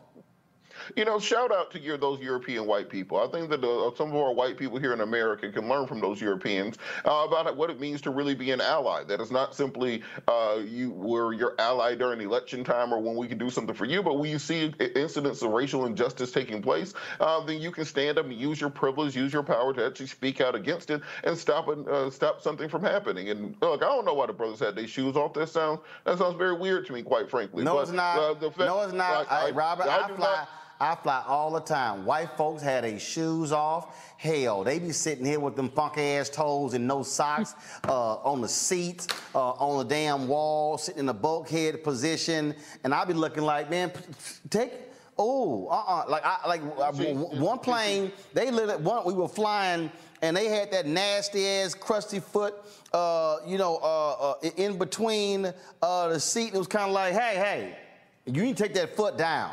So I've seen it. See, Roland, this is exactly what I tell this day. I don't care when COVID ends. I still travel with my mask, with a face shield, with gloves, and a bottle of Lysol that I spray on the seat when I sit down for this is that reason. So I'm not saying the foot thing was the best thing for them to be doing, but regardless, I do think that the airline needs to understand better ways to handle these situations. And when you see exercises like this, where there's actually good allyhood, it does give you some hope for the future. So hopefully some of our friends at the Tennessee mass meeting can learn from these European white people how to act a little bit better and be better allies. Well, I just let them know, you bring your little crusty ass feet over here, but look, so I get it. And again, they didn't say they didn't have socks or anything on, but first, also, where's the damn rule that says your shoes got to be on? See, that's that arbitrary BS that you see that goes on, so we know exactly what took place there. All right, folks, that is it for us. I want to thank Georgia, Robert, and Monique for being on today's show. As I said, I was going to give a shout out to the folks who gave during the show. Let me shout out Johnny Burton, thank you for your $10. Samuel Thomas for $100. Michael Burleson for $5. Joyce Jackson Lot for your $100. She said, no shout out necessary. You got it anyway. Sandra Cole, $25. Fayetta Sawyers, $50. Tommy Williams, 3. Deborah Elaine Denard, 15. Reginald Ray, 50. Marcus Goodman, 25. Debbie Tate, 50. Sheila Ward, 25. She said she sent you $25 for Robert sound like my dad, Ray Ward. Robert, appreciate you sound like her daddy. That got us some money. Karen Stiles sent me $5 for the equipment. Samato Dabney sent 20. Kendra Jones, 50. Antoine Pruitt, 25. Francois Eberhardt, 15. Christique sent $50. Thank you so very much. 6 a.m. sent $1. That's all I have this week. 6 a.m. We appreciate it. Every dollar that comes to us, we treat it the same way. You get the same shout out as the person who gave 100. And so thank you so very much. Cordell McMillan sent $2 for the Blackest Show on TV. Can't wait for the announcement. Actually, there's going to be 2 announcements that week. Latoya Fears for your $10. Kalinda Lee for your $20. I appreciate it as well. Linda Robinson for your $25. Sharice, Kelly Garrett, Ray Wilson. Thank you so very much. Michael Hooks, thank you so very much. Mike, thank you. Michael sent $500 for supporting the cause. Thanks a bunch. 555-450. Cynthia William Buggs. Justin Collins, Willie Carswell. Donald Rush as well. Roxana DeShong, thank you so very much. Ford, Helen, Joe Madugo, thanks a lot. Jasmine Doby, Mo S, Demetrius Hammond, Pamela Muldrew, Curtis Rhodes, Joy Jenkins, Douglas Washington, Andre Terry, Jay Bailey, Clarice Zoll, Teresa Nobles, Cordell McMillan, Francis Mitchell, let's see here, Earl, Angela Wilkerson, Ray Wilson, let's see here, Ronald Pierce, Melinda Evans, all thank you so very much. Also, Nina Murphy, thank you very much for your $50 contribution. Joycelyn Roach, thank you so very much as well. And let me see here. Okay, let me see who else I got. I'm looking. Make sure you got everybody right here. I think I got one more. Ignited Financial, I certainly appreciate it. Thank you so very much. Okay, let me just check real quick. I know some folks are on Venmo, so I got to give them a shout out we'll do that. So actually, I'll do that tomorrow. Hey, folks, don't forget, got a guest host in the show tomorrow. I'm traveling to Houston. My Aunt Lurdy, her wake is tomorrow night. I'll be traveling to Houston for that. And then her funeral is on Friday, so I will not be here tomorrow and Friday, but I want y'all to please still support the show while I am with our family as we bury my Aunt Lurdy. That's going to take place in Houston, and I'll be giving the eulogy for her on Friday at Second Baptist Church. Oh, they got a 5-minute limit. I'm like, y'all don't have many black funerals here, huh? I'm like, a 5-minute eulogy? Black people, we get through all the church protocol in the first 5 minutes, so we'll see how we work that thing out. And don't forget, Sunday, I'll be broadcasting on Sunday from Cynthia Entertainers Golf Tournament. Y'all, it's going to be a fantastic show. It's going to be comedy, it's going to be music, we're going to have it all, and we are the exclusive, we're the only media outlet that's going to be providing it to you. That's what happens when we got the hookup, when y'all travel with Uncle Ro. So when I roll, y'all roll. And so that's going to be on Sunday night. Trust me, it's going to be great. And then, of course, on Monday, we broadcasting the show live from the golf tournament as well. Thanks a bunch, folks. I'll see y'all this weekend. We'll see you in Roland Martin Unfiltered. Holla!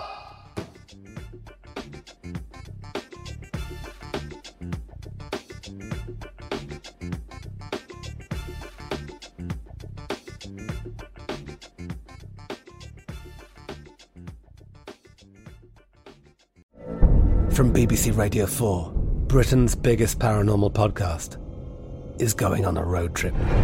I thought in that moment, oh my God, we've summoned something from this board. This is Uncanny USA. He says, somebody's in the house, and I screamed. Listen to Uncanny USA wherever you get your BBC podcasts, if you dare.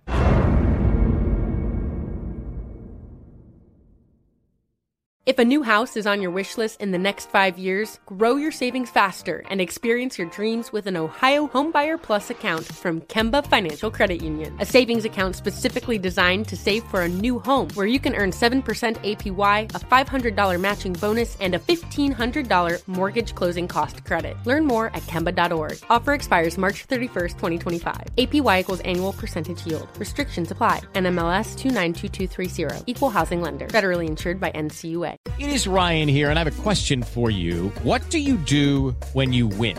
Like, are you a fist pumper, a woo-hooer, a hand clapper, a high fiver? I kind of like the high five, but if you want to hone in on those winning moves, check out Chumba Casino. At ChumbaCasino.com, choose from hundreds of social casino-style games for your chance to redeem serious cash prizes. There are new game releases weekly, plus free daily bonuses, so don't wait. Start having the most fun ever at ChumbaCasino.com. No purchase necessary. VGW. Void where prohibited by law. See terms and conditions. 18+. We are the voice of NASCAR. The green flag is in the air, and we are underway. The great American race. The Motor Racing Network.